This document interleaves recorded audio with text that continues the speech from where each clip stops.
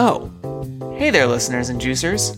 Before we get into today's episode, I wanted to let you know that if you have fallen in love with the Draw Your Dice podcast and want to help put some new fruit on the table, but don't feel comfortable making a monthly commitment, well, you can support the show via the Acast supporter feature.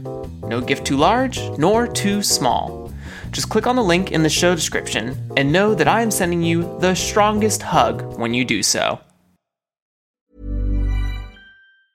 Hi, I'm Daniel, founder of Pretty Litter. Did you know cats tend to hide symptoms of sickness and pain? I learned this the hard way after losing my cat, Gingy. So I created Pretty Litter, a health monitoring litter that helps detect early signs of illness by changing colors, saving you money and potentially your cat's life. Pretty Litter is veterinarian developed, and it's the easiest way to keep tabs on your fur baby's health right at home. Go to prettylitter.com and use code ACAST for 20% off your first order and a free cat toy. Terms and conditions apply. See site for details. There's never been a faster or easier way to start your weight loss journey than with PlushCare.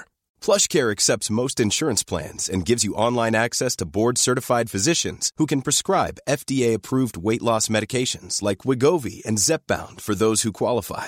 Take charge of your health and speak with a board-certified physician about a weight loss plan that's right for you. Get started today at plushcare.com/weight loss. That's plushcare.com/weight loss. plushcare.com/weight loss. Like, now that I'm a game designer that has some better understanding on what I do and how to do it, I knew I could do it better.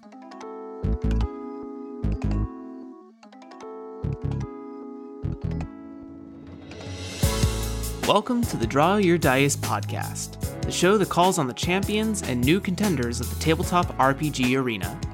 My name is Jeremy Gage, and I am learning about tabletop game design and publishing. If you are a budding game designer or a veteran looking for fresh musings, stay tuned as we learn about the inspirations, processes, and philosophies of professionals in the industry.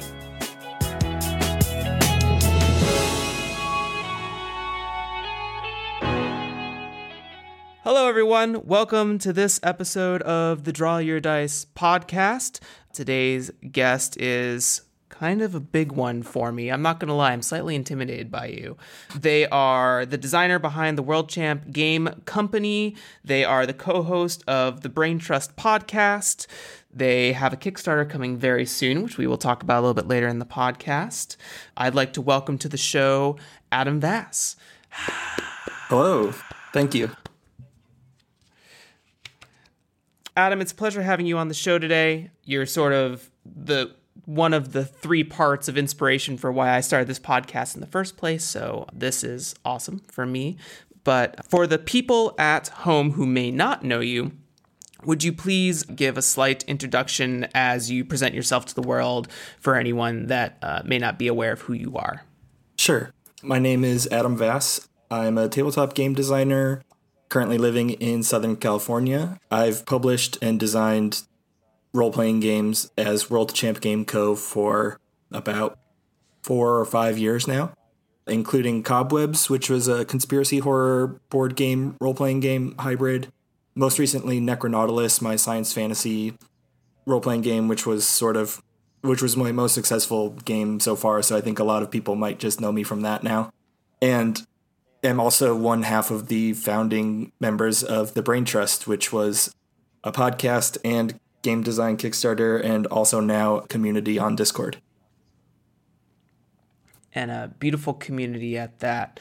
Adam, the additional thing I like to do is sort of my icebreaker method for the show, is to also find out what sort of your first touch points as becoming a game designer, or, you know, what was the first sort of maybe role-playing game you played that got you into the hobby or / discipline, and what was the game or idea that sort of sparked you into doing game design? I had moved from Boston, where I had lived for about 5 years, back to Grand Rapids, Michigan, where I'd lived for a longer time, in 2015. And at that time, I had just moved back to a place that I had left for 5 or 6 years. And that's a very jarring experience for those who have not had to leave and come back to a place. Because, you have this degree of familiarity from living in a place for a few years, but being gone for some time, things change when you're not there, whether that be sort of the atmosphere of like the stores and the restaurants and that sort of thing, but also just the people that you knew who also left or never left and just went on with their lives, and things are just very different than you left them. And when I did that, I had to sort of figure out where my community was and who my people were. And in doing that, I ended up spending a lot of time at the comic book shop downtown, which is called the Vault of Midnight. And with that time spent, became friends with a lot of the staff and regulars there. And they also were a board game retailer. So from spending time there and becoming friends with them, I ended up playing quite a lot of games with them and being introduced to a lot of the sort of like new wave of tabletop indie game stuff, mostly strategy stuff, and then eventually working into role-playing. So my first role-playing experience was actually playing D&D 3.5 at an event that the comic shop threw. So, and I played D&D for some time, and a lot of people, that's obviously their gateway, but it was never, fantasy was never really my thing. So I very quickly pivoted out of that and into further indie stuff, playing a lot of Apocalypse World stuff and diving really quickly into like indie and small press gaming. And then with that, very shortly after designing my own stuff, first is like setting hacks for other games, like trying to do Fantasy Age, the Green Ronin publishing RPG system in like the 1920s alt history. And then very quick, like my first role-playing game was that I published was Babes in the Wood, which we'll talk about later. But then I also made this solitaire letter writing game called All We Love We Leave Behind. And I think about that now as being one of my introductions to role-playing design, and it's pretty wild to have gone that different that quickly from the fantasy role-playing traditional experience into writing something like extremely insular and different, less trad. Mm-hmm. And that's really amazing because I think for most of the people I've had on the show, what I'm really inspired by for a lot of the designers is that while maybe D&D was sort of the first touch point for a good amount of the people I've interviewed so far, it's interesting to hear someone, because usually they design a class or a subclass, or they homebrew their own rules for D&D or something like that. It's really interesting to hear that you took almost that immediate pivot of that, coming from sort of not really being interested in a hard fantasy setting and trying to create something that felt more like what you wanted to play right out the gate, which is very cool and very admirable as far as I'm concerned. And I think that also having this environment that had you probe the indie / small press space almost immediately is also really cool. So yeah, I think that whole experience is something very wonderful. Thank you for sharing all of that. Let's dive into the meat of today. We're going to talk about that successful Kickstarter you were just speaking about, Necronautilus, and kind of unpacking that game through its design process. So my first kind of question, as always with these things, is what was sort of the sparking element that said, I'm going to start making this game? What was sort of the first idea you had that propelled you into this path? It's funny because I think I have an answer for every game I've ever published except for Necronautilus. Because perfect. I don't necessarily know where it came from or what sparked it. I actually had planned and prepped 2 other Kickstarters in the spring of 2020 that I just didn't launch for other games. One of which was called 3 Day Weekend, and I just published it on my own without fundraising. And then the other was called Protest Singer, and that was a redux of a game I had designed a few years ago, and I canned it and haven't worked on it very much since. So I had this impetus to make a project. This is also coming off of the heels of my conspiracy horror game Cobwebs, which kickstarted last year in February, and so it was shipping in around May. But quarantine started in March, and my other life, I'm a touring musician, so I did not have work anymore. And so it became clear that I needed to have a game that, I guess, make releases more conscious to provide some stability in my life, whether it be creatively or financially. So these sort of like one-off projects that I often do, and still do, they were fun to like scratch the itch of making something and releasing something, but they weren't, I wasn't making any money doing that, and I wasn't necessarily growing my audience doing that either.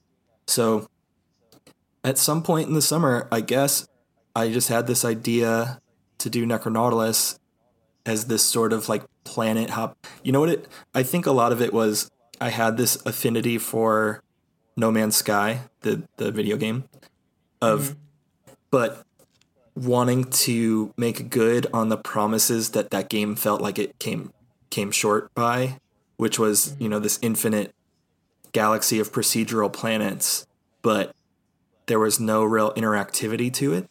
And for those who followed along with that game at all, it changed so much, and they keep updating it and they keep making it better and like making it the thing that they wanted to make at the start, which I think is really inspiring. But basically, having this affinity for this gaming experience, especially at the time I was playing on PS4 with a projector TV, so just playing with like a 12-foot wide projection of space and really feeling like I'm in it, being somewhat profound, but then having an experience that I thought was novel, the exploration aspect of the game, but it felt really boring really quickly in terms of you as the player don't really do very much, and you don't interact with other players because the galaxy is so big you'll just never run into anyone. So I take these things I like about this video game. I take this aesthetic that I've always really liked of stoner metal and sludgy, droney kind of music aesthetic, which also I think was having a moment because the success of Morkborg, which I think is definitely opened up my eyes to leaning into your niche things, your tendencies and your aesthetics and your freak flag, like just doing the thing that you want to do because people will respond to that. So combining those elements and then also having this sort of examination that was almost taking place in real time on the Brain Trust podcast of like modern OSR books like Ultraviolet Grasslands and Electric Bastion Land and stuff that was steeped in this traditional role-playing but doing really creative and innovative stuff with how the players interact with their space. I just ended up with this cauldron pot of putting all those inspirations together and making my own project that ends up being it was a really different experience for me, but also ends up somehow resonating with a wider audience and being that thing that I was hoping for. That's amazing. First of all, the biggest thing that I really love about the kind of nuggets or group of nugget ideas for Necronautilus is that you found a game that had a surreal experience for you that you really enjoyed, but you found that mechanically it was a little bit lackluster, so you found a way that maybe not made a second video game, but transposed it into this other medium, which is really eye-catching, especially when you talk about how you're, having sort of the percolated influence of Morkborg bring you into a space where you really said, I'm going to make something that really comes from within my inner mind space, my mind palace space, and create this. If no one has seen the graphics or art direction of Necronautilus, it is a beautiful book that is just seeping with character in of itself. I mean, on a couple of episodes, I talk about how some of the games that I've read elicit play as I'm reading them, especially when we consider things like the words mechanics and things that we'll talk about in a little bit. But I think that as far as nailing sort of, what I want to say, visual design / really honing in on a theme, this book nails it in spades or 5 stars or whatever analog I could think of that would say great job for this. So that's really really awesome. Thank you. Yeah, I have a background in visual design and graphic design stuff, and that's always been this privilege of mine in game publishing and game design, is that I can start with graphics, or I can have graphics day one that really inform tone and themes of the game, and that becomes like a cycle rather than a lot of writers who have to hire an artist. So the game design is taking place in this like Google Doc vacuum, and art comes generally after the fact, after the design, right? Being one of the rare lucky few who can handle both and do both, sometimes I'll just have a visual that I start with and that I design around the visual component, or vice versa. So that's a thing that was extremely important to Necronautilus, and I think that's what makes it really special. But that's a thing that I think makes a lot of my work special, is the visual presence of the thing, whether it be the physical medium or the text or the graphics or whatever, just however it looks is what it is. Mm-hmm. And I think it's an interesting design method, maybe not said out loud, but I think there's this interesting connection or influencing that can happen when you have the ability or maybe the foresight to design your visual presence of the game alongside its mechanics, because I think that it allows you, because it's interesting that you talk about how it's a design cycle for you, that you can sort of already have an image and that can sort of reverberate and resonate between both mechanics and visual direction. So being able to do those things at the same time and kind of bat off one another like a game of Pong or table tennis or whatever have you, that is exponentially more powerful, I think. At least in my opinion, hearing about it, I think it can really benefit a game to be able to land on that theme and tone, on that visual direction, start to create mechanics or systems or settings or prose alongside of all of that, which is really cool. Yeah, I'm obviously lucky to have honed those skills for a long time before I ever started poking at games. Mm-hmm. I mean, well, it's all well deserved. Let's talk about some of the initial stuff. So I've been through the book a bit, and I love that, first of all, in the first couple sections of the book, while defining, that the book is the universe in which you're playing in is dangerous, weird, infinite, yours. Well, actually, before all of that, because you are the designer, would you give a brief intro of what Necronautilus is about? Because you'll do a much better job than I will. Sure. Necronautilus is an infinite universe planet crawler. So over the course of the game, you're traveling from planet to planet and interacting with the things that live there, all under the guise that you are an agent of the ruler of this universe, who is the blind god Death. So Death tasks you with missions, and you go do the missions, and then you report back. You're sort of removed from yourself in your service to the agency. You don't have memories. You don't have a physical body anymore. You're these shape-shifting clouds of gas with a soul inside. And through play, you manipulate your powers through language, and also in doing so sort of reveal more memories that you have like locked within your soul to sort of actualize your sense of self over a longer course of play. So you have this kind of duality of short-term power fantasy role-playing with long-term emotional story building. For what little I know about the themes and genre of metal, I would say this lands in the same, like, this is fucking metal, as opposed to like Morkborg as well. Like, everything that you're describing right now, I'm like, I have two horns up at the sky, like, right now. It's so good. There's so many sub-genres and sub-classifications of metal too, which I started during the campaign and after the fact, specifically referring to it as stoner metal inspired, because obviously while Death is a major aspect of the game and the setting, death metal is tonally quite different than what I'm going for and what I achieve with this. So, and then I think with Morkborg too, they refer to it as a doom metal of a role-playing game, and that comes off too because again it has a lot of these tonal parallels with that style of music, but theirs is missing some of this psychedelia that I lean into quite a bit further.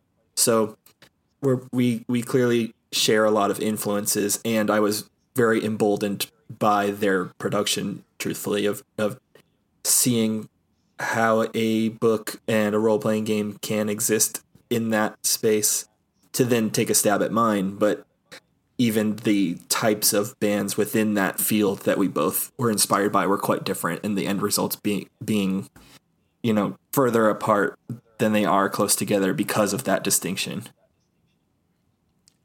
Absolutely. I definitely, in fact, even before you sort of talked about it, I was like thinking about like it's sort of this trippy metal, like just in my mind, bouncing that around. And I totally agree with you that I think that there are general themes that both games sort of share, and then there are they hit these subgenres of totally different design that, I would say a casual of gaming, I guess, is what I would say, that if I were to put Morkborg and Necronautilus next to each other, I'm like, oh yeah, I can see the comparisons of themes, and then as I read them, like, these are two completely different games. Like, there's no way that these are...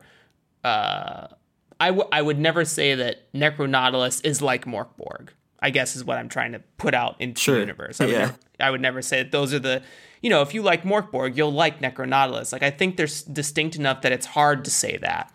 So I think that's really amazing that you pulled that off for sure. I guess pulled off means like you were lucky, and that's not what I'm trying to get across here. You definitely had very intentional design to separate yourself within that play space. Right. I love the first kind of things I really liked about reading through the book is sort of this explicit and intentional designer speaking to the players of the game wording in like the safety tools section, using cats, using lines and veils, the open door policy, which is really cool, the Olivia Hill policy you also have in there. I love that you included them, but for the folks at home, why did you choose to include those things in your game? I think there's, beyond the fact that this is a game that I think was, well, the Kickstarter sort of proved it reached outside of my core audience quite a bit. So this was a lot of people's first introduction to an Adam Vass game. So that was a thing I had in my head. This was also understanding that this game would appeal to people who come from metal, come from traditional role-playing game stuff, and maybe they are less familiar with story game structure or with some of the considerations that modern indie games take in those ways, which isn't to say that they don't play mindfully.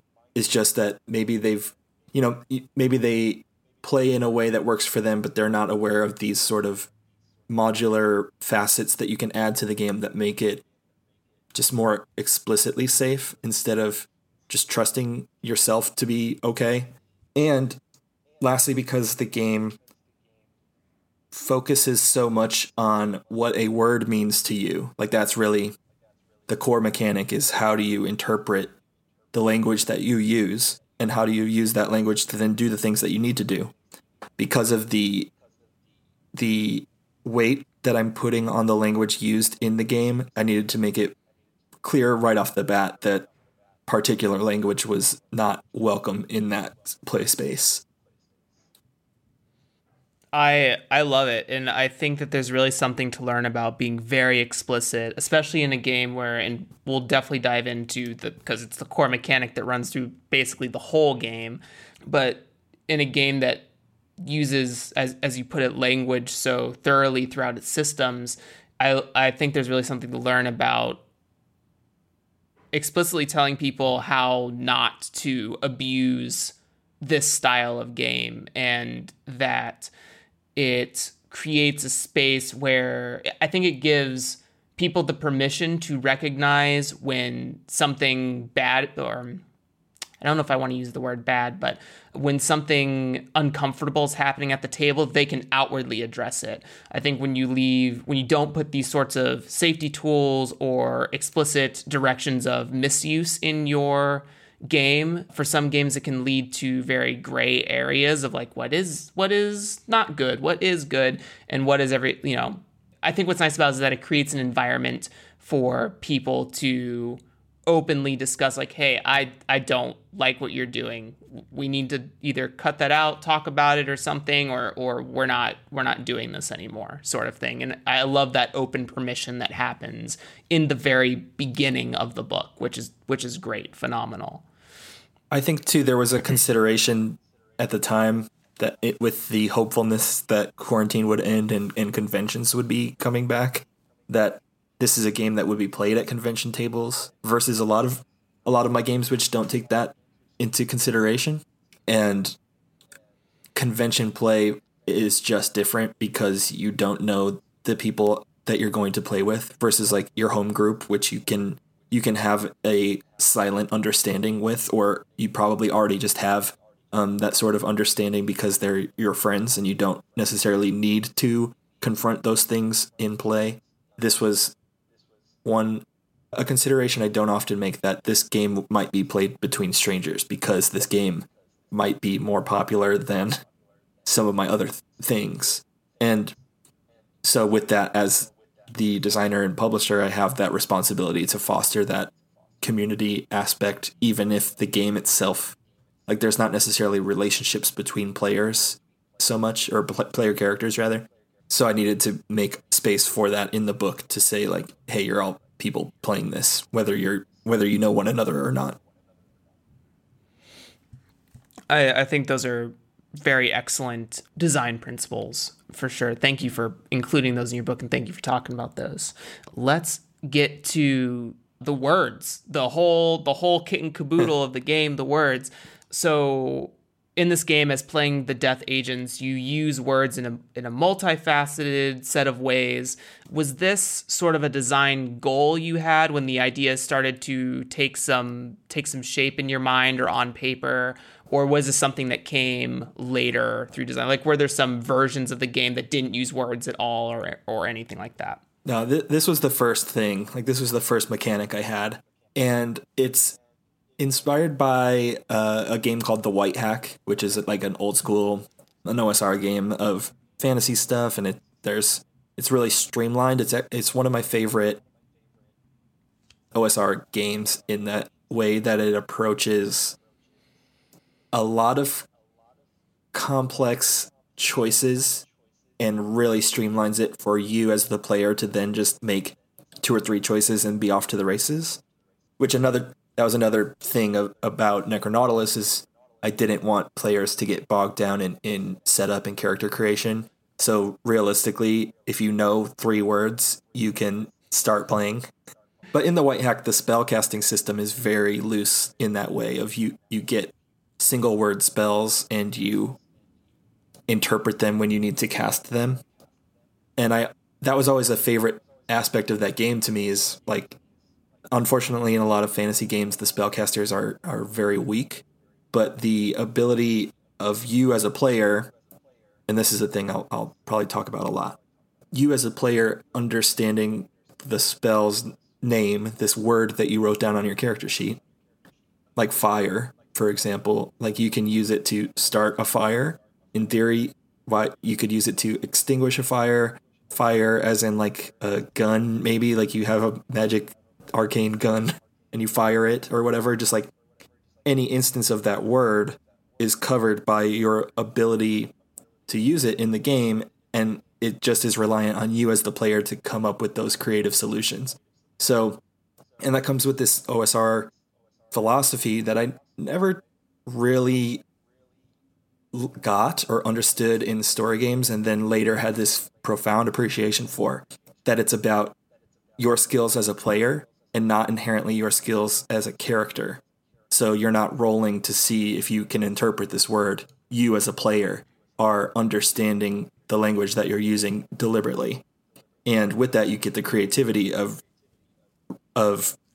extracting meaning from something that maybe doesn't inherently have it, or assigning meaning to it. And I think that really leans into these themes of subjectivity and language that are in play in the game of what does this mean to you right now, and having this like Rorschach test of letters and words in front of you and watching them change over the course of the game as you add and remove letters from them. Mm-hmm. There's a game that I'm fiddling around with that I've kind of lost my path on, and I'm glad that you mentioned kind of what White Hack is about, where it wanted to use words for sort of a spellcasting / action system or anything like that. But I think one of the things you touched on about having the player understand what's happening with their character before dice are rolled, or before you are given the permission to interpret the actions inside of the fiction, I think is really, I think it's a really good, what do I want to say? When I compare it to something like using a fireball in D&D 5e or something to that effect, and think about how you say, I'm going to use fireball, but you don't know exactly how much damage it's going to do. I think about descriptions of when everyone makes their dex save and like, oh, the fireball was small, or they were all able to get out of the way or something like that. And I think in my imagination, when I use fireball, it's a giant meteor of flame, right? Like, it's supposed to be devastating when it hits this area, regardless if they get hit or not. And I like that you kind of set up interpretation first, and then how does the fiction react off of whatever your interpretation of that word was. So I think that's a very powerful tool, especially inside of a more narratively focused system / game. So that's very awesome.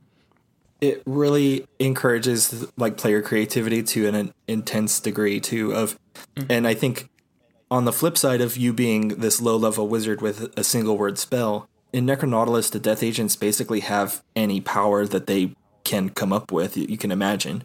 And to some, that's like overbearing option paralysis waiting to happen.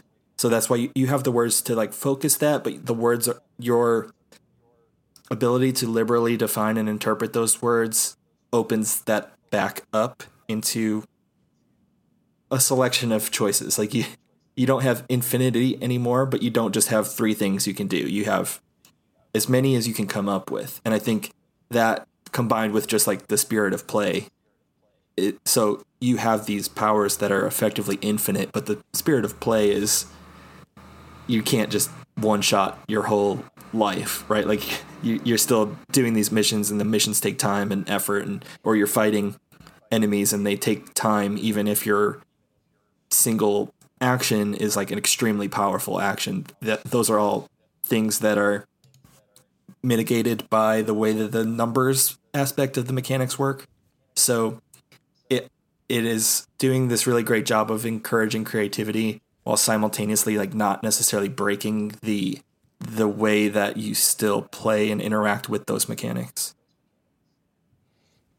And not only that, it also allows for a stronger sort of open collaboration at the table, right? Because you talk about how there's a potential for cognitive overload when it comes to how to best use a word in a situation, even with the ability to sort of be freeform creative. And someone at the table may come to a different initial conclusion of what, when you said that fire could represent an arcane gun, that's nowhere, like I've never thought that about that verb, right? Like I've never thought about it in verb form, right? I thought about it only in noun form. And when you said that, my mind immediately exploded to everything else that fire could be on in this game or any game that uses sort of a word bank basis for play. So I think that it's also a powerful form of allowing other players to kind of jump in like, oh, well, you could certainly throw a fireball if that's what you want to do, but remember, fire also or consider that fire also means this, right? And I think that's really cool because it allows for a little bit more player teamwork cohesion to happen there as well, or it allows everyone the player buy-in to feel like they can contribute to the table, even though someone else might be trying to do something. Totally. And that's sort of that's the big thing for the whole game, is that a lot of the mechanics kind of roll off a combination of the words you have listed on your death agent sheet and also the values that are associated with them. So for your game, to my understanding, you use sort of this 2d6 system that is an under or exact system, where getting underneath the value of the word gives you a success. Rolling exactly that value gives you a form of a crit success in some cases, and then over the value is a failure. Did you find that was just the best vehicle for this system, or did you play around with different style of dice mechanics / card things or anything like that in previous versions? I really like and generally prefer roll under systems because they make the math explicit to the player. So if you have a 16 out of 20 on your strength and you need to roll under 16, that's intuitive. Whereas in Dungeons and Dragons, a 16 means you have a plus 3, and then you roll that number and you add 3. Like, it's just unnecessary because the math works out the same, that if you have a 16 and you roll under it, you have a 16 out of 20 chance to succeed. Like, that's just explicit, and that's not hidden. It's not secret math.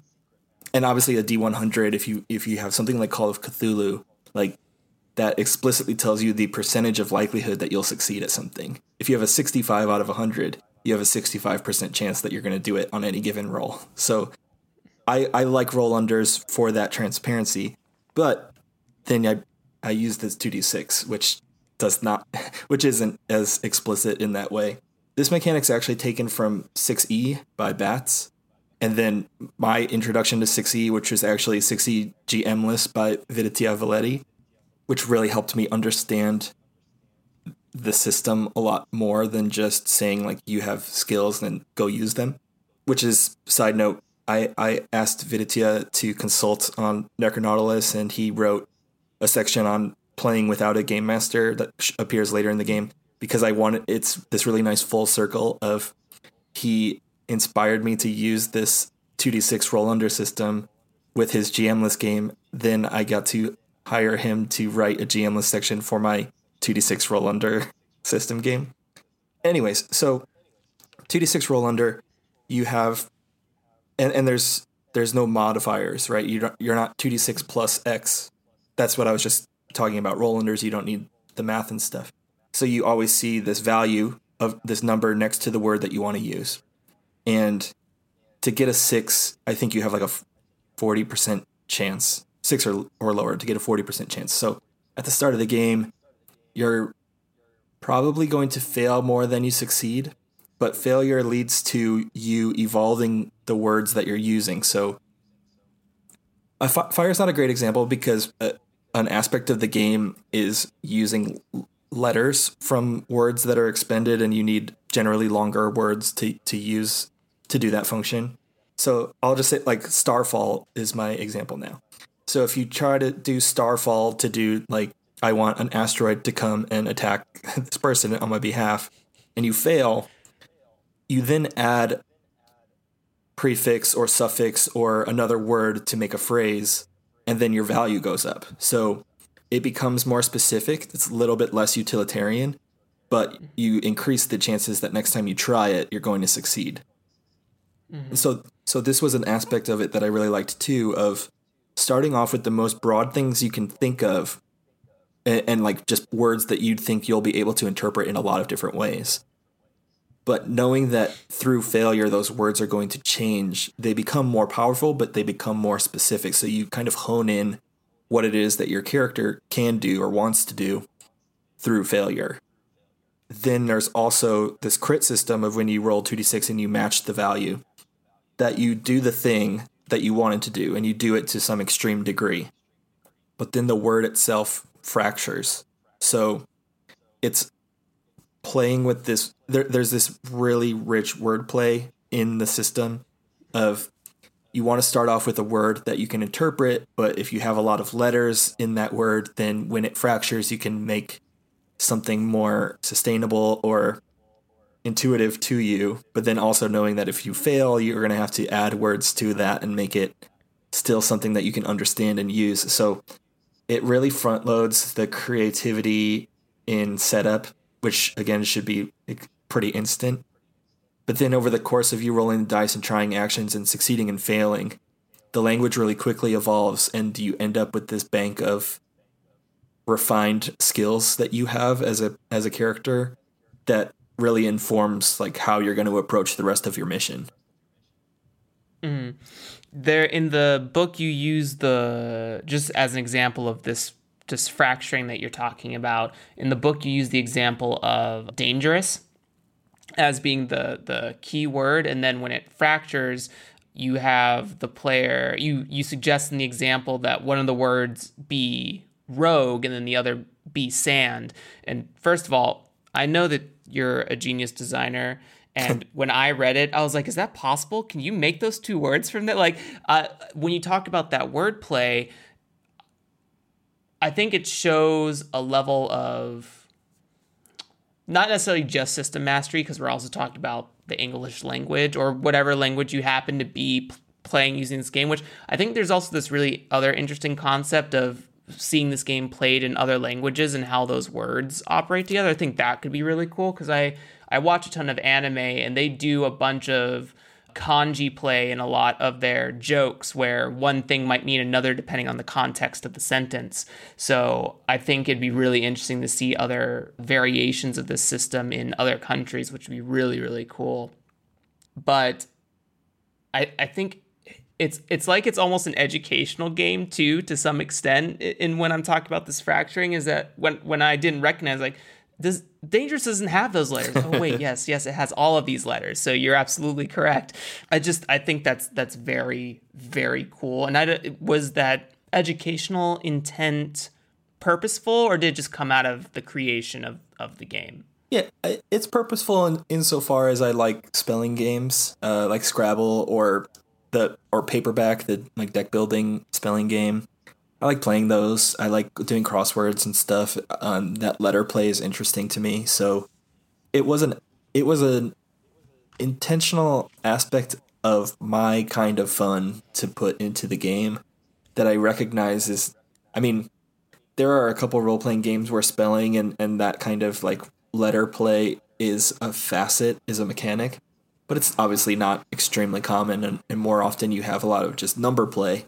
So it was just something that I was like, this is fun to me, and it'll be interesting to see what people do with that, because it also mentions that like spelling doesn't have to be correct, or, you know, if dangerous fractured and I made the word rouge, with, you know, French word, like that's still a word and I kind of know it. I took French in school, but I didn't retain a whole lot. But the idea being a word is a word if you say it is, kind of like, to some extent you're playing Calvin ball with your mechanics. Yeah, in some of the portions of examples you mentioned that because you take out letters during certain portions of the rolls depending on the results and in the different contexts of mechanics, and you mentioned that spelling is not necessarily, spelling/grammar to some extent when you talk about the planet generation and creature generation stuff is not terribly necessary. So I imagine all of this sort of geek speak that can also come out of this game, which is very cool to me as in that regard as well. Yeah, and on that note too, like the language that you use. So in planetary and creation structure, which is procedural, like a Mad Lib, it kind of goes back to what we were saying with fire too, of like you assume this is a noun, but when it's a verb, like, that interpretation changes. So it works really well in the procedural generation aspect, but it similarly doesn't matter what type of word it is in your skill list, because you can change it as circumstance offers you. Mm-hmm. And I also love that when you do have, so another portion of the Death Agent character sheet has the collection section in the left eye if I'm the skull facing you, right side if you're looking at the paper. And I love that that's also the word bank for the GM for both adjusting the modules of your Nautilus ship and also for the planet creation. Like, I love that it's partially from, or the GM's creation also comes from the things that the players have self-crafted in the game, which I always love mechanics that operate like that, where it's not the GM just sitting in a vacuum creating without any input from the players. I love that there's sort of this, okay, I have these resources that the players have provided me. Let's start creating some other avenues for play in the narrative or the fiction or whatever word you would like to use there. So I just love how much words kind of ink through everything in the game. Yeah, it's sort of designed as a feedback loop. Like, the GM will send you on a mission to this planet and, you destroy these like pterodactyl creatures or whatever, and then you get the word. That was a bad example. I'm trying to think of a cool word. But say, you fight these like phantoms or something, and then upon completing that battle, the GM awards you the word spectral. So you just throw it in your collection. And maybe you'll make that one of your words that you can use as a skill, or maybe not. So then when you go to the ship, you could use that as a module. So maybe your weapons are spectral, or then, maybe you go to another planet and the GM asks you for words and you throw spectral out. So that's a word that they gave you in this phantom battle. Now you're giving back to them. They get to reinterpret when they are now establishing this new planet. So these words get to go through these cycles of reuse, but every time they encourage reinterpretation and repurposing to make them different each time. A lot can happen in the next 3 years. Like a chatbot may be your new best friend. But what won't change? Needing health insurance. United Healthcare Tri-Term Medical Plans are available for these changing times. Underwritten by Golden Rule Insurance Company, they offer budget-friendly, flexible coverage for people who are in between jobs or missed open enrollment. The plans last nearly 3 years in some states, with access to a nationwide network of doctors and hospitals. So for whatever tomorrow brings, United Healthcare Tri-Term Medical Plans may be for you. Learn more at uh1.com. I'm Sandra, and I'm just the professional your small business was looking for. But you didn't hire me because you didn't use LinkedIn Jobs. LinkedIn has professionals you can't find anywhere else, including those who aren't actively looking for a new job, but might be open to the perfect role, like me. In a given month, over 70% of LinkedIn users don't visit other leading job sites. So if you're not looking on LinkedIn, you'll miss out on great candidates like Sandra. Start hiring professionals like a professional. Post your free job on linkedin.com/people today. Hi, I'm Daniel, founder of Pretty Litter. Cats and cat owners deserve better than any old-fashioned litter. That's why I teamed up with scientists and veterinarians to create Pretty Litter. Its innovative crystal formula has superior odor control and weighs up to 80% less than clay litter. Pretty Litter even monitors health by changing colors to help detect early signs of potential illness. It's the world's smartest kitty litter. Go to prettylitter.com and use code ACAST for 20% off your first order and a free cat toy. Terms and conditions apply. See site for details.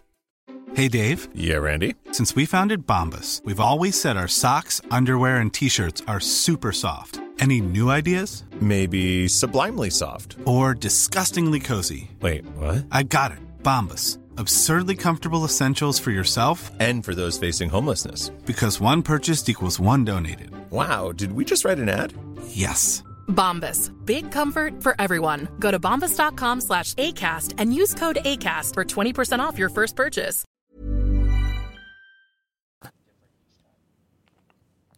Yeah, this game slaps. That's the only way that I know how to put it in my own language. It absolutely slaps. I love every bit of what I came across in here. So to talk about sort of, you talked about it, there's another Brain Trust member, Spencer Campbell, that you just had an interview with as of the recording of this episode, where you talk about sort of the memories component of the death agents. So if anyone, big shout out to Spencer Campbell, if anyone wants a deeper dive into the psychology of RPG, please go check out his YouTube channel. But the one thing I found interesting that I think I'd like to get a little bit more established is what was the concept behind the the life mechanic, right? Where there's this dance between staying between a middling ground of 0 and 30 life. I know that part of that is setting based, but was there any sort of design philosophy for, because I see constant discourse around hit points in D&D or whatever have you, and this is your interpretation of vitality or life points or health points or whatever. What was sort of the why this version, I guess, is what I'm so trying to get at. There's a few things at play here, because at first, like you said, there is the abstraction of vitality. And that's a tough hurdle in traditional role-playing game design, because a lot of the time your HP does not equate anything to your skill or strength, anything like that. So you could have 1 health point left and still just have your regular stat block, which is not necessarily indicative of what it is like to have 1/20th of your vitality, right? Like whether that be exhaustion or physical harm or whatever that leads you to that point. So again, because these characters are amorphous and there's like soulbound clouds, that was not necessarily a consideration in the physical way that they exist. And so I didn't necessarily have to have that. But obviously there needs to be repercussions for acting in ways that would induce harm if there was physicality to these characters, and obviously just to sort of control the scope of what you can and can't do. So basically, struggling with the thematic idea of you're in the afterlife and your characters are already dead, so you can't necessarily die. So what happens when you are out of this resource that is your life? And that was a hurdle that I had to jump in design of not necessarily making it a punishment, because it just doesn't feel good as a player to have your character die and then you have to make a new one, unless you're doing like a funnel or something where that's your buy-in that you're going to kill a bunch of characters. And at the same time, I don't want there to be nothing that happens. So I had to figure out what happens with 0 life. And so then you have these like memories, kind of like rush flashback. You're incapacitated in a way that sort of inspired by Blades in the Dark, of like you're there, but you're not there. So you're present as a player, but you're not necessarily affecting your circumstance because you're so messed up. So that's at one end of the spectrum. And then at the other, I think it was important to me that there is some kind of end goal, whether you make it a deliberate choice to pursue that or it happens over the course of play. The idea, again, so this game doesn't have levels or leveling up or advancing in that way, but in a lot of trad games, you can like retire, or you can have this, like once you level up a certain number of times, there is no more structure in the rules to consider that. So I had that as well, of like life is this resource effectively that you're hoarding in a way, kind of like money in a trad game. And there's nothing really that you're spending it on except for taking damage. So what happens when you have enough of this resource that you are rich, I guess? Like you have this the ceiling amount of a resource. And because of the setting, because it's the afterlife, and because you're these agents that serve death and you're not necessarily supposed to pursue life, it becomes this really cool tug of war of, if I get too little of this, I am incapable of doing the things that I want to do to interact with this space in the story. And if I get too much of this, then I am in trouble, and that creates narrative things to do, both for the player who's now going to be in some way persecuted, whether it's by the other agents or death itself or whatever, or by the GM who recognizes that now you're doing something that is arguably illegal or at least frowned upon by the agency for whom you work. So what punishments and penalties come with that? So it was really this mechanical reflection of the abstraction of health in a game where you can't die because you're already dead. And doing that having two ends of a spectrum both push narrative elements of the game instead of mechanical ones. So either one can happen and you continue playing, but they change the story that you're telling when those things happen. Mm-hmm. I find that really fascinating because I don't think I've ever, aside from this game that has some sort of narrative trigger or mechanical trigger, I guess it's sort of both, that happens when you are at your fullest vitality. A lot of the games that I've played, trad games as we've been calling them so far, have sort of, as your maximum HP increases, it's just the further the number away is from zero, right? But I find it, as I'm making this Devil May Cry game, and I think about the immortality of characters like Dante and Virgil and things like that, and how do you correlate in a high octane action game, how do you correlate vitality and health to essentially immortal people? And I really like this dance that you have to keep of just this dance of being between the maximum and minimum of vitality and what does that represent in your setting. And I think it's a really interesting take on quote unquote hit points or whatever have you. The reason I say quote unquote is because I think your version is so far delineated from the common concept of hit points because of its narrative and mechanical weight that it's very, for me, it's very inspiring. This is something that I would definitely like to see in more games, even on a traditional basis, perhaps. Maybe there's some sort of, if we're talking about an example in D&D, if you're at at your fullest life points, your stamina is full, like, why not get advantage so long as you're at maximum HP or at that 90% mark or whatever have you. I just find it interesting that there's also something for the top end of that meter as well. So that's really, really, really cool. To respond to that, like Brainstorm 2, the idea of having a function to maximum vitality doesn't necessarily need to be mechanical either. If you say my character is at max, like 40 HP or something, like a considerable value, they're like radiant, right? Like they attract people's attention because they're just so like glowing or whatever. Then you just have a narrative function to that. There's no changes to your dice, but in the universe that the fiction takes place, you can change the circumstance by being just more healthy or more powerful. I totally agree with that. To some extent too, and we talk a lot on the Brain Trust podcast about the TV show Lost. And I'll give a ping that this is a spoiler for the last season of Lost, but it's a show that I think people, if you haven't watched it, you're probably not gonna, and that's fine. Last season of Lost. People. So the last season of Lost kind of takes place in these parallel timelines where they did and did not succeed at their ability to change time.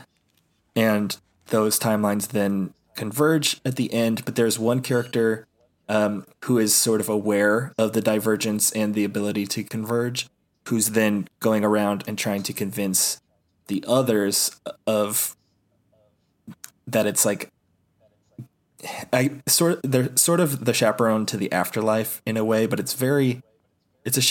people complain about the ending a lot, and there's a lot of interpretation to it, but just for the sake of simplicity in this parallel, they're a psychopomp who's delivering people from this kind of hazy limbo to a afterlife that they want.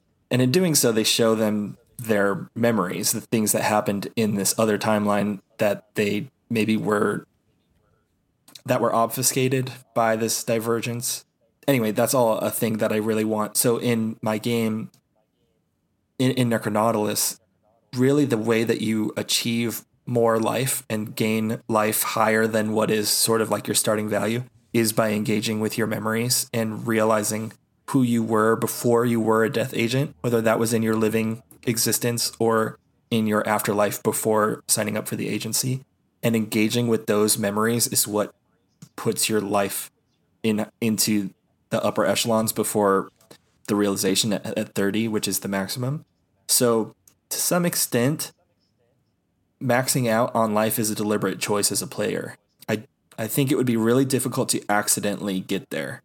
So it is supportive of a different type of play in which you engage with your memories more deliberately, and your words eventually become less powerful because your memories sort of overwrite the function that the words play. So it's this it's this toolkit that's provided for players to play in the way that they find most gratifying. And to me, that is, do you want to engage with backstory and feelings and that sort of stuff? Or do you want to engage with power and skill? And those two things aren't necessarily mutually exclusive, but you're rewarded for the type of play that you want to engage with either way. So you're not punished for ignoring one, but you can have very different experiences over like a short campaign by deciding to choose one or the other. I think it's top notch. I just, and you know, as you sort of push back on the sort of concept that the top end or bottom end or whatever have you doesn't necessarily have to have a mechanical but more a narrative push to it. Even that makes, I think that alone makes hit points, life, vitality, and for your game, adding the two different spectrums, not mutually exclusive spectrums, but the two different extremes of play simply through this one mechanic alone for the most part, as attached to many other things that create different narratives. Just, I think it sort of, for me, settles the hit point debate of that. Find the different avenues at which life is interesting in your setting, your fiction, your systems, or whatever have you. For me, that's a huge takeaway that is very inspiring, and that I definitely, in all of my games, will probably really think about when, you know, depending on their concept, will consider. So thank you for opening my eyes to that. Gladly, yeah. So the last little bit of unpacking for me that I'm interested for Necronautilus is sort of how you manipulate the clock system, which I think a decent amount of people are familiar with from Apocalypse World / Blades in the Dark. And one of the things I found really attractive is how you manipulate the clock system a little bit more for enemies. And in the text, you mentioned how the amount that is not filled up by the enemy as represented by their abstraction on the clock also gives you how dangerous they are in terms of harming your character. And I thought that was really cool. Was there something else that inspired that shift in the mechanic? Just, I've never seen it used that way. So if it's in something else, it's just because of my ignorance. But was there a reason you wanted to do creatures in that manner? So, to some extent, my expectation was especially early on, that the things that you were fighting were bestial and not necessarily people. They could jump, I struggled with this at the start of design of making a game that explores violence, but I don't want my players to be cops, and I don't want them to necessarily do battle with just like citizens of go to a planet and fuck up those people's lives and then move on, which would be really easy. Like, that is kind of what sci-fi exploration encourages inherently. And having this pretense that my setting is the afterlife puts a little bit of a band-aid on it insofar as they're going, you're not killing them necessarily. So one push I had was to make the people that you interact with more evil than you were. So there's a lot of warlords. There's a lot of like class war stuff in the setting where you just go and demolish some rich people who are exploiting the underlings of their planet. And that's all good. Yeah. But so to go back to like the idea that you were going to be fighting like behemoth creatures and not necessarily people, it is again this abstraction of vitality. But going back to what I said of like when you're low, you don't have the strengths that you have when you're high. This was it seemed obvious to me that this is how an animal would work in that reflection of saying, if I have 6 segments on my clock and I'm this elephant, and you haven't done anything to me, I can do the most harm to you. But if you've chipped away at it and it's at half health, for lack of another word, it's only doing half of its possible damage to you because it's not at full capacity. So, and I don't know that this is in another game, but it probably is, just because, there's so many games and I read as many as I can, and sometimes I'll absorb something and not remember its source or something like that. But this was a choice to reflect the sort of whittling down of your target and that target's dwindling ability to make things harder for you, but also framing it as a clock and not just a static number presents it as an issue of time. Because again, well, not necessarily time, because getting hung up on setting stuff, you exist outside of time. But again, because the character skill scope is so wide, if you just have if you have the word headshot in your skill list and you're like, I do a headshot, well, it's still mechanically the same, numerically, as if you just went and hit it with a stick. So doing a headshot is still going to only fill one segment of the clock. It doesn't necessarily have inherent higher power than any other skill word. So using clocks became this abstraction of battle, insofar as instead of how much health it has, it's going to take you this amount of effort to overcome this thing. Yeah, I think that's exactly the word, is the effort that it takes for taking down this monstrosity. And also I love that it's this almost codification of exhaustion / wound / whatever have you. The reason I wanted to get your insights on it is because I think it's very, along with what we were talking about with vitality and life for the players, I think it's almost the same sort of spectrum for the denizens of Death's Realm, in terms of that, if someone stabs you in the shoulder and you can't use your arm, are you as effective as you were when they didn't stab you in the shoulder? Not necessarily, not fictionally. So, in more traditional games, why doesn't that always impose disadvantage? And, depending on the DM style, it absolutely does. But in some cases, it doesn't. And there's no hard, fast rule about injuries in some of those games. So I love that this clock system sort of represents both the amount of time narratively that it's taking and the amount of effort that it's taking to deal with this adversary. And it's also representing at the exact same time the adversary's maybe will to fight or ability to fight at the exact same time, which is very, very cool. And I think, again, it's one of those things that inspire me to think about how those concepts are represented in games that have that sort of combat aspect to them. So very cool stuff there. Thank you.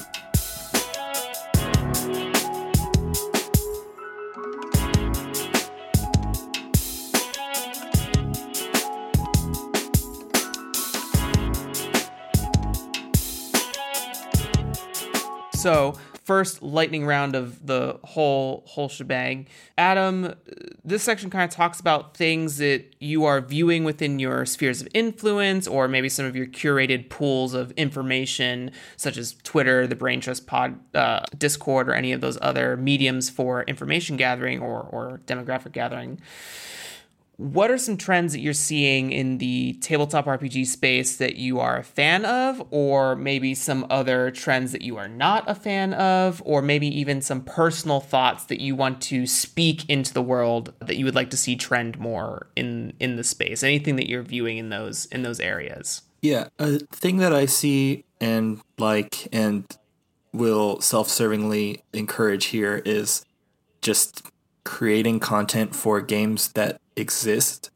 I think there's a lot of interesting push for that among indie designers, and I think a lot of first-time designers too, or people maybe who don't even refer to themselves as game designers, who can then create a class or a module adventure or whatever for another game like Morkborg or Troika or something like that. And I say self-serving because there is a pretty liberal license for this for Necronautilus, because I want people to play with my toys. I want people to explore spaces that I neglect in the core game, or things that I hint at that I don't necessarily plan to further detail. So there's what I'm calling stellar remnants, which are things that are inspired by Necronautilus or interact with the setting or mechanics in different ways that people can then make and distribute and sell and do whatever they want with.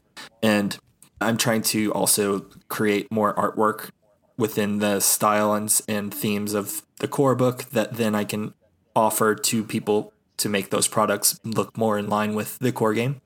So that art pack is available on my itch, which I'm sure will be linked and talked about later. But I like that exists, and it eases the burden, especially on younger and newer designers, of having to create a massive piece of work, because the piece of work has already been crafted in some way, and you get to add your spin or your own take on it, and that's really exciting.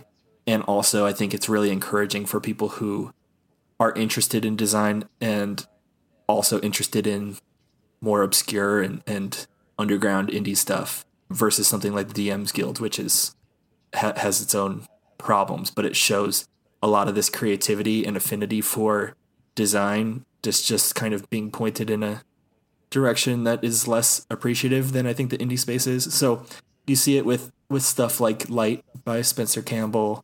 Morkborg's getting a lot of it. Troika's always had a lot of it. Just third-party content creation is being an exciting trend among the indie sphere. Amazingly, I mean, I, as a new designer, call that generous by any version of what I could think of, that you would be willing to create art for other people's use, which is very cool. And I know that when I first started dabbling in like homebrewing for D&D and things like that, I really abused the art packs that they had available for content creators on there, just to make it feel more D&D like. And I agree. I really like this trend of designers being more open with their games.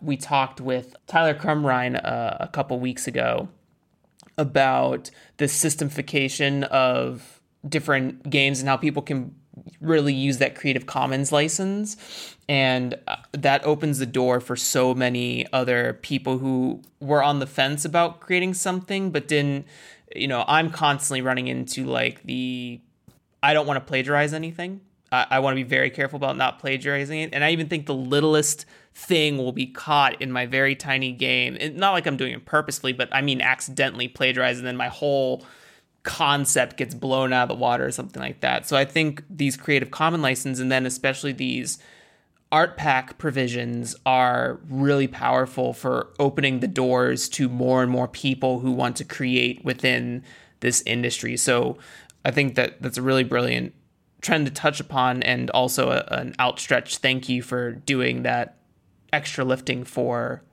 new people who don't know that they're designers yet. Yeah, that's a good way to put it, because making those supplements and stuff is just as much design as we're doing.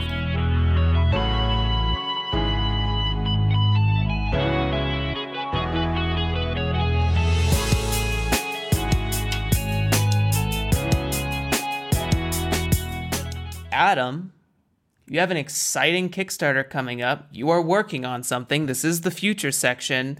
I've poked around at Babes in the Wood first edition, but I know that you're currently getting ready to launch a Kickstarter for Babes in the Wood second edition. Let's talk about those things. As always with any of these episodes of the show, I always highly recommend that people get the games that we're talking about so you can follow along, just because we don't read the book page for page. So it's, for sometimes it's important for context. But first of all, I love that the game is based on Over the Garden Wall. It has this amazing nostalgia piece for me personally, and I think the design of the book and the systems captures it 1-to-1. There's no doubt in my mind that I would feel like I could play an exact campaign of Over the Garden Wall successfully with this. But for the folks at home, why don't you give a brief introduction to Babes in the Wood 1, and then we'll talk about some of the things you're looking to potentially change, alter, or add to the systems as we get ready for this Kickstarter. So Babes in the Wood is, like you said, a Over the Garden Wall tribute piece. It is powered by the Apocalypse, which means it uses the system from Apocalypse World or Monster Hearts or Monster of the Week, these sort of touchstone games that a lot of indie gamers and even a lot of people who just sort of dip their toe into indie stuff are still familiar with. But it is a system by which you play as kids who are in this sort of ethereal forest, wandering forever in this strange place and interacting with the people and animals that live there until you sort of have some important realization that allows you to leave it. And all the while there is this sort of dark force that exists behind the trees and in the branches that's sort of following you around and manipulating the circumstance by which you explore. But because you're kids, there is like quite a lot of engagement with the fear and the darkness aspect, but a lot of it is just sort of slapstick humor and wanting to help people and finding strangeness that doesn't ring strange to you because you're just more accepting generally. Kids. So also, obviously, Over the Garden Wall is the big touchstone here, but I think Adventure Time or a lot of the like more modern Cartoon Network shows fill this role as well. And then I also kind of recently realized that Charlie and the Chocolate Factory kind of feels like this Wizard of Oz and Alice in Wonderland and those kind of like fairy tale style stories all kind of fall under this umbrella as well. That's so funny that you add the. I didn't even think. Again, one of those things where I'm not thinking about it, but it totally makes sense. Especially Adventure Time. I feel like you can. There's a lot of latitude with sort of the art/story direction of that mythos that fits really nicely into this game. And I know in the back of the book you provide some example fairy tales, but there's no reason that you couldn't maybe explore other portions of the Kingdom of Oo with this game, which is very cool. Very, very cool. So for Babes in the Wood 2nd edition, what sort of were there things that you were dissatisfied with Babes 1? Were there things that you felt it was lacking? What sort of prompted you to alter this game into a new edition? So the 1st edition is actually the first role-playing game that I published back in 2017. And because of my limited understanding of everything, or game design, I guess, it's not very unique, I don't think. It uses a lot of moves and structure that are whole cloth lifted from Apocalypse World 1st edition and Dungeon World. And it's fine, it's serviceable, but it's just not, to me, it is not special. But every year I would get this surge of people who want to play it and care about it because it is like so rooted in like October. Mm-hmm. So, every September through November, there's a spike and I have to reprint the zine. And at a certain point, I'm like, why am I reprinting this? Because it's not necessarily a work that I feel I put myself into. And I wouldn't say I'm not proud of it, but it's definitely like now that I'm a game designer that has some better understanding on what I do and how to do it, I knew I could do it better. So Babes in the Wood 2nd edition is a full rewrite, restructure, everything of the core themes and tenets that exist in the first game. So I just deleted it all, took this core conceit of here are the characters that you are and what you want to do, and just started designing a game with that in mind. So use the same title, use the same tropes, but it's a new game. Mm-hmm. The first thing, there's like a lot of things that are different and updated and changed about it, but one that I specifically wanted to deal with as a designer and promote as part of the second edition is that there's no longer a system of combat because it doesn't really make sense that there ever was one, and it's just one of those baggages from these other games. So there's no move to attack somebody. There's no move for like honing your weapons and stuff. There still exists defensive moves and like they're just different. Like you're trying to deter harm from coming to you and your friends, which is not inherently tied to you hurting something or someone trying to hurt you, right? So this doing away with combat was my number one priority. And I have to say too, playing the first edition, combat was fun, and it was usually pretty funny because you're not necessarily like slashing swords at people. You're like fighting a skeleton with a broomstick, and like you can play xylophone on its ribs, and like that's fun. It's good. Mm-hmm. But I think it would be like we talked about with Necronautilus. I, as a designer, have to make these choices and support certain modes of play that I want to encourage a friendly atmosphere and achieve the tones that I want the game to do. And that doesn't necessarily include fights. So did away with combat, restructured how moves work to basically better focus both the basic moves and each playbook's special moves. And then there's actually quite a few more new moves that only take place in particular circumstance, which I think is sort of the novel aspect of the second edition, is you have what you need up front. And when you're in a very particular instance, like if you're talking to this one witch, there are moves that are associated with just this witch. So you don't need to know them up front, and you don't need to have them on your character sheet because you can easily play this game for 10 sessions and never meet this witch. But if the GM chooses to put you in that, or you know about that and you want to pursue it, there are like special accommodations for that in the rule book. So I like this encouragement of, again, like letting the players do what they want and making sure I have support for the things that they want to pursue. And lastly, this is sort of there's a lot of cosmetic changes. I have an illustrator. My friend Kim Nguyen is doing illustration for the book, so it's all original art instead of the public domain stuff that was in the original. It's going to be a hardcover book, which is obviously a step up from the staple-bound existence it had prior to this.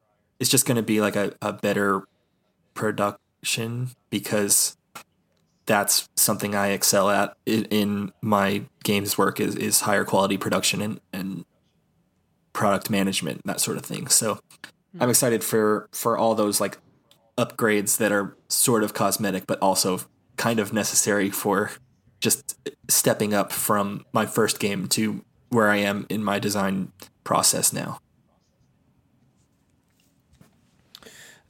Those are all really cool goodies that I think when you were talking about how you get spikes for Babes 1 in sort of the autumn section of the year, I mean, that was some of the first things I thought of when I read the book. I was like, oh, this would be super cute when September rolls around again and me and my partner have our Over the Garden Wall marathon night. We can like play the next day or something like that. So I think it's really cool because part of this, the existence of this show is also to get the insights of the business of game design from different game designers, if that knowledge is applicable to them at the time. And noticing those sorts of trends, and then especially in this specific instance, when this is your first game that you've published that you sort of want to revisit because you now have a stronger idea of how to attain the tonal direction of the game, that you're like, okay, this is important. Somehow this game has become important in its own specific ethos, and I choose to recognize that, and I want to do something about that. So I think that's very cool and enlightening, and something that I think if people are choosing to make this a business for themselves or a career, or whatever the word you choose to use, passion, to know that it's not just always about art and mechanics and game design. It's also about recognizing feedback and peaks of engagement for the games that you're purchasing and what those are potentially vibing. Deconstructing those things, I guess, is what I'm trying to point at. So that's very good insight there.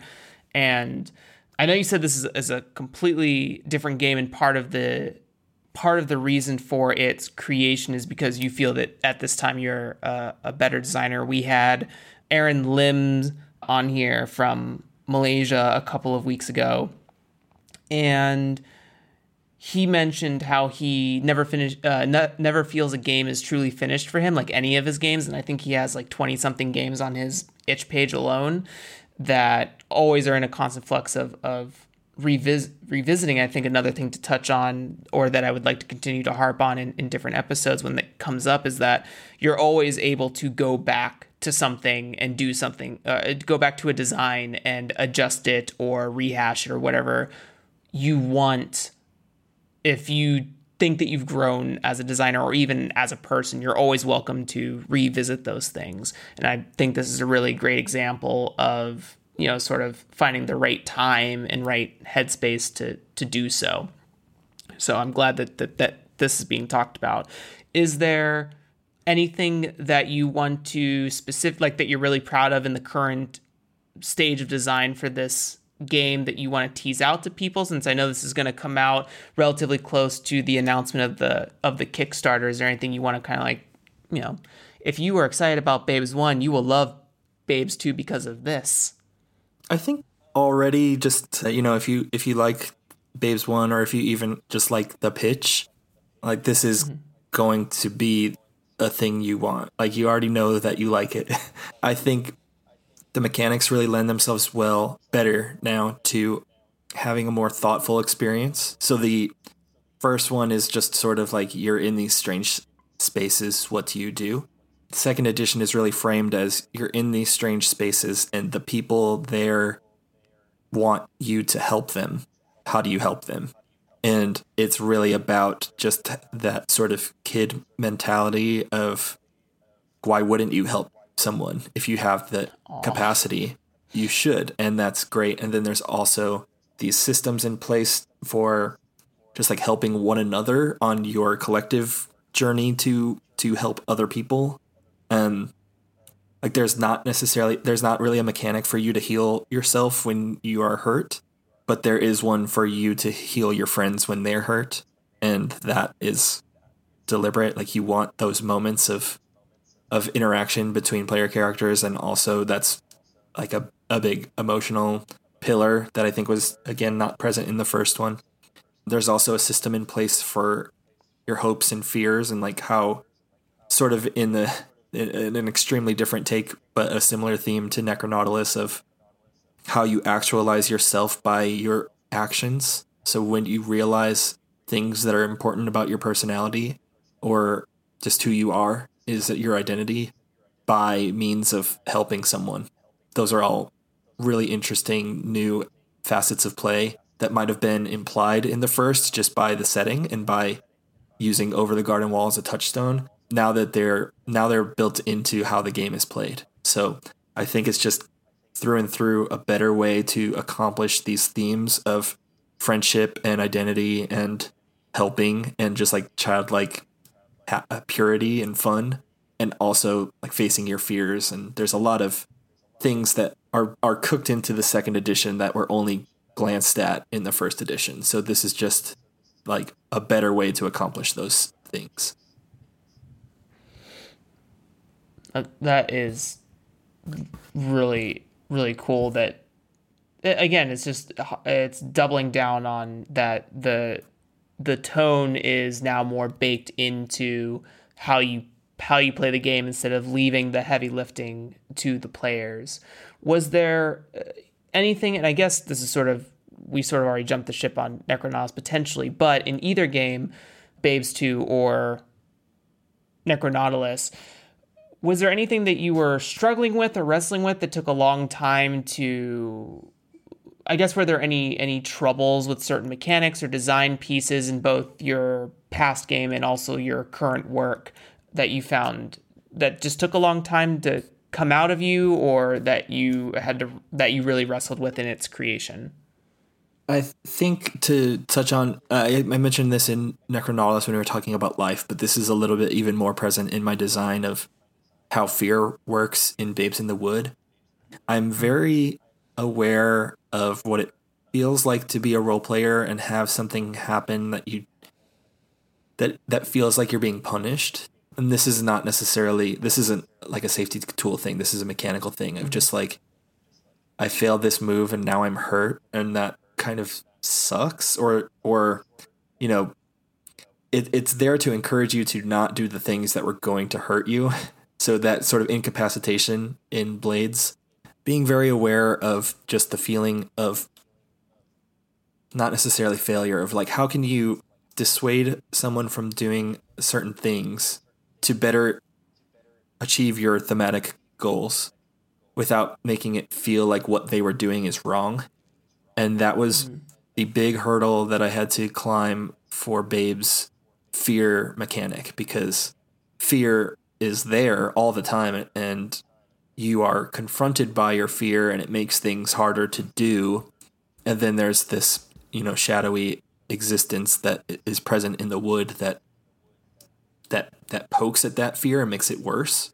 So how to mechanize that without it being just a hindrance or giving you disadvantage when you're afraid or things like that. And I think to some extent I have a comfortable spot now where fear prevents you from doing particular things, but you're able to mitigate that fear by doing things that embolden you or make you more hopeful, or actually actualize your sense of identity.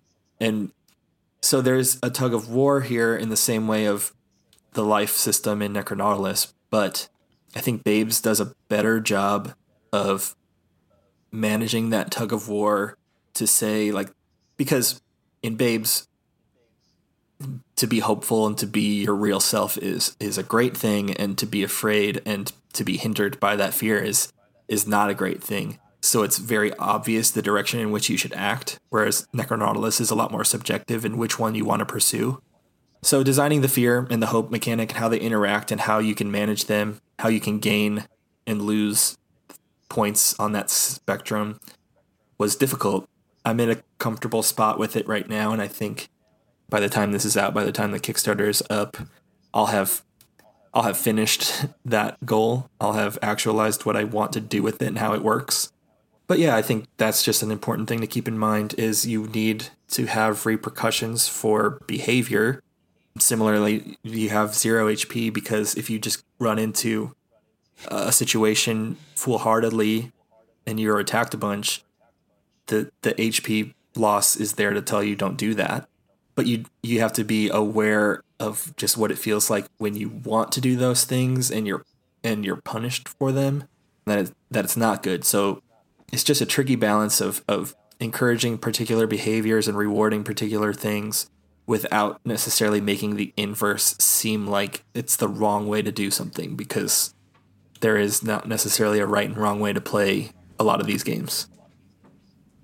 Yeah, I think it's because I'm currently struggling with this I run a game of Heart, the City Beneath currently, and one of my players is particularly frustrated by, I don't know if you've played the game or if listeners play the game, but there's a mechanic in the resistance system that states that when a creature has a certain danger rating, standard, risky, or dangerous, that you remove the highest number of results equal to that rating. And the game states it's pretty lethal, but one of my players is finding that it's very, they love leaning into the horror and action tropes of Heart, but they're becoming increasingly frustrated by how at sort of your beginning character stage is that the system is very punishing when you try to take on something that's a little above, even a little bit above your pay grade, as denoted by the mechanics of the game. So it's interesting to point out that when you create a mechanic that has to put sort of a stop to, degenerate is such a harsh word, but it's the only one that's coming to me, processes that go against the intention of play in the game, you want to make sure that those things aren't so harsh that you're not trepidatious at literally every. It's like the comical joke of having the rogue scan for traps all over the floor, and you spend 45 minutes of your session just letting the rogue kind of stealth and lockpick and search for things before anyone else makes any other moves, because you're so terrified of hitting 0 HP or making a bad roll against something you didn't think about going forward. So you want to kind of game that. So I find it interesting that you point that out, and that it's especially more of a impactful decision when you think about a narrative style of game.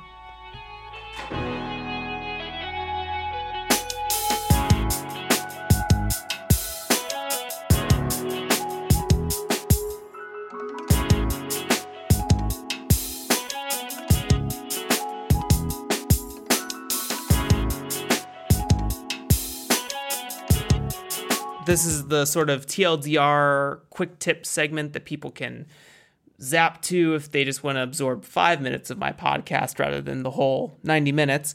But usually I roll for this, but I think it would be a disservice if I didn't ask sort of these questions that I sort of consider, especially you talk about product management and stuff. Are there any tips that you can give for new designers or maybe veteran designers who haven't really explored these avenues? Could you give some tips towards, or a tip towards, Kickstarter and product management and things of those nature? I think that would be very valuable for people, because I don't think I've had anyone on the show talk about those sorts of things before. Yeah. Do you have any more specific angles that you might want me to take? Sure. How about for just setting up your first Kickstarter? What are some tips or some things that should be under consideration when you're setting up a Kickstarter for the first time, when you're trying to kickstart a game? First thing is know your budget. You can't change it. Mm-hmm. That's the biggest pitfall I think I see new Kickstarter users falling into. And I even have on other projects too.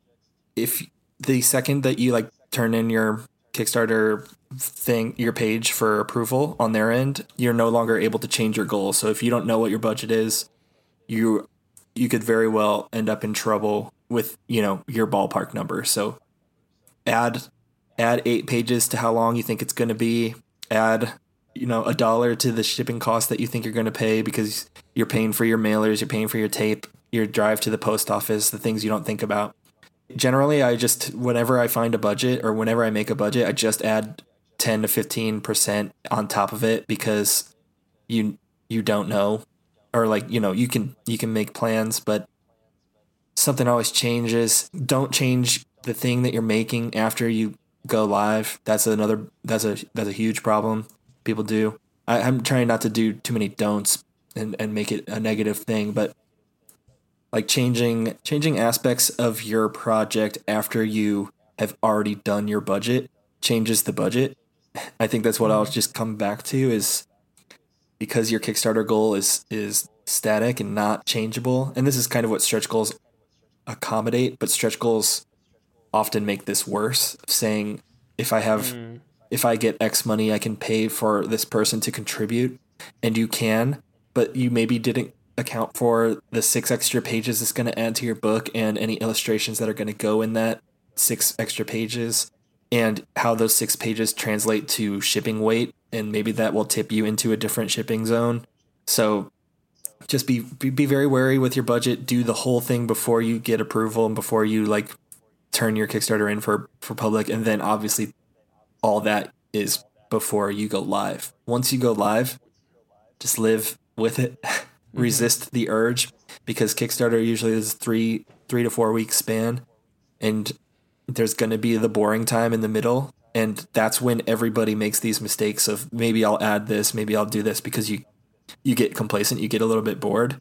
because Kickstarter is really about the first week and the last week in terms of attention and traffic and pledges. So you get really addicted to wanting that feeling, and you do what you can to encourage it in the doldrums, and doing that will fuck up your budget. It's just it's really a dangerous spot to be in. So I guess that's part two. I mean, obviously this all comes back to budgeting, and that's a major problem that especially first timer, but all Kickstarter people have, is just being aware of how much your thing costs to make and how much money you actually need to make it. It's always more than you think. But don't feel discouraged when your project slows, because it's just natural that you can't maintain that momentum for 3 to 4 weeks, and you shouldn't be expected to. Almost every Kickstarter has the same graph of a spike in the first 4 or 5 days, and then a plateau, and then a spike in the last 4 or 5 days. And so people see that plateau, they think they're failing, and that's not what it is. You've already likely succeeded or met your goal, and now you're coasting. You should think of it as just like, this is the cool time, the easy time, where you know your project is going to be what it should be, what you wanted it to be at the onset. Don't panic in that time. Just be calm. That's my biggest advice, because I think that's where a lot of problems lie, and that's where you end up trying to scramble and doing things that shoot yourself in the foot, because this perception that what you're doing is not working, when the reality is that what you're doing has worked, and that's now you're just like sort of waiting. It's a marathon, not a sprint. People say that, and that's true. So thinking about just the middle time is not fun, but you just got to ride it out. I think that's a very, very, very powerful tip for sure, and very eye-opening for me. I mean, I've always been like sort of a financials guy, and thinking about the numbers and crunching and thinking about future projections and things like that. But not everyone is always so forward-thinking about financials, especially when, you think about something as potentially amorphous as Kickstarter for some, especially for me. Like, I don't understand it at all. So this was very good for me to hear, and I think it'll be very powerful for anyone that gets to hear this episode when it airs. One more important thing too is print more than you have backers, partly because you're going to have some that get messed up in the mail or lost or whatever, and that's just the nature of the beast. But you're not making... In theory, you're not making a Kickstarter exclusive game. So you print 25% more on your print run. You're going to get a lower cost per unit, because almost every printer charges less the higher quantity you get. And then you'll have inventory. So when your game reaches those backers and they post about it and someone goes, "Oh, I want that. Where do I get it?" You have an answer. You have copies. You can do inventory with like Floating Chair or Exalted Funeral or something, or you can have your own store, which is what I do. And I still do distro, but make sure that your game is available after the game is made available, because that's also a thing. I've seen people just make just enough to cover their backers, and then they can't afford to do a full reprint, and they don't have enough to continue distribution in the meantime. So it's a really easy way to kind of kill the momentum that you created by not having enough product, not having enough copies of the thing that people want. That very, very, very good stuff, Adam. I think that's beneficial to everyone that would be listening to this. Well, with that, I think we've reached this being the longest episode I've ever had, and in a very good way. I thank you for being on here. Where can people talk to you, reach out to you if they want to touch base with you, find your stuff? Obviously, all these links will be in the show notes, but let them know, Adam. Sure. Well, my main thing is my website is worldchamp.io. My web store is there. There's links to everything. So my Patreon, which is World Champ Game Co., where I release games every month. There's also a link to my itch, which is worldchampgameco.itch.io, where the digital files for everything live. I'm on Twitter at WCGameCo, and I'm on Instagram at WorldChampGameCo. If you want to hear me talk more about design stuff, we have the Brain Trust podcast that comes out every week. Myself and Will Yobst talk about the things that we're making, and we sometimes just make things in real time. And there's also in the show notes for that podcast a link to join the Brain Trust Discord server, so you can come interact with everybody and brainstorm and collaborate and get advice and that sort of stuff. Amazing. All those will be available for you to click on, listener, at any time. Again, Adam, I want to thank you so much. You've been a truly powerful guest here today, and I look forward to everything that you come to do in 2021. For everyone at home, this has been Jeremy Gage with Draw Your Dice. Have a wonderful day. Say bye to the people, Adam. Bye. Thanks for having me.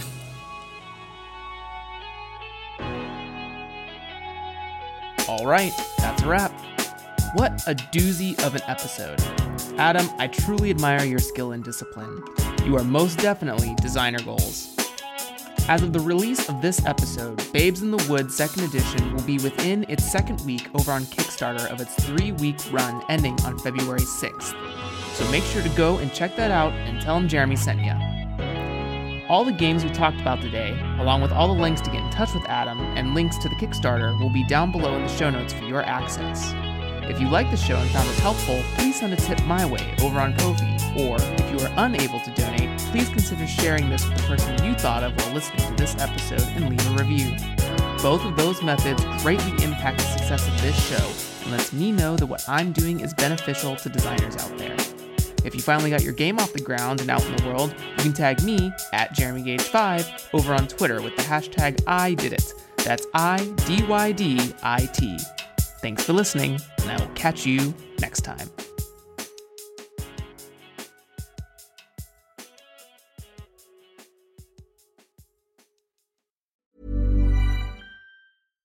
Hi, I'm Daniel, founder of Pretty Litter. Cats and cat owners deserve better than any old-fashioned litter. That's why I teamed up with scientists and veterinarians to create Pretty Litter. Its innovative crystal formula has superior odor control and weighs up to 80% less than clay litter. Pretty Litter even monitors health by changing colors to help detect early signs of potential illness. It's the world's smartest kitty litter. Go to prettylitter.com and use code ACAST for 20% off your first order and a free cat toy. Terms and conditions apply. See site for details.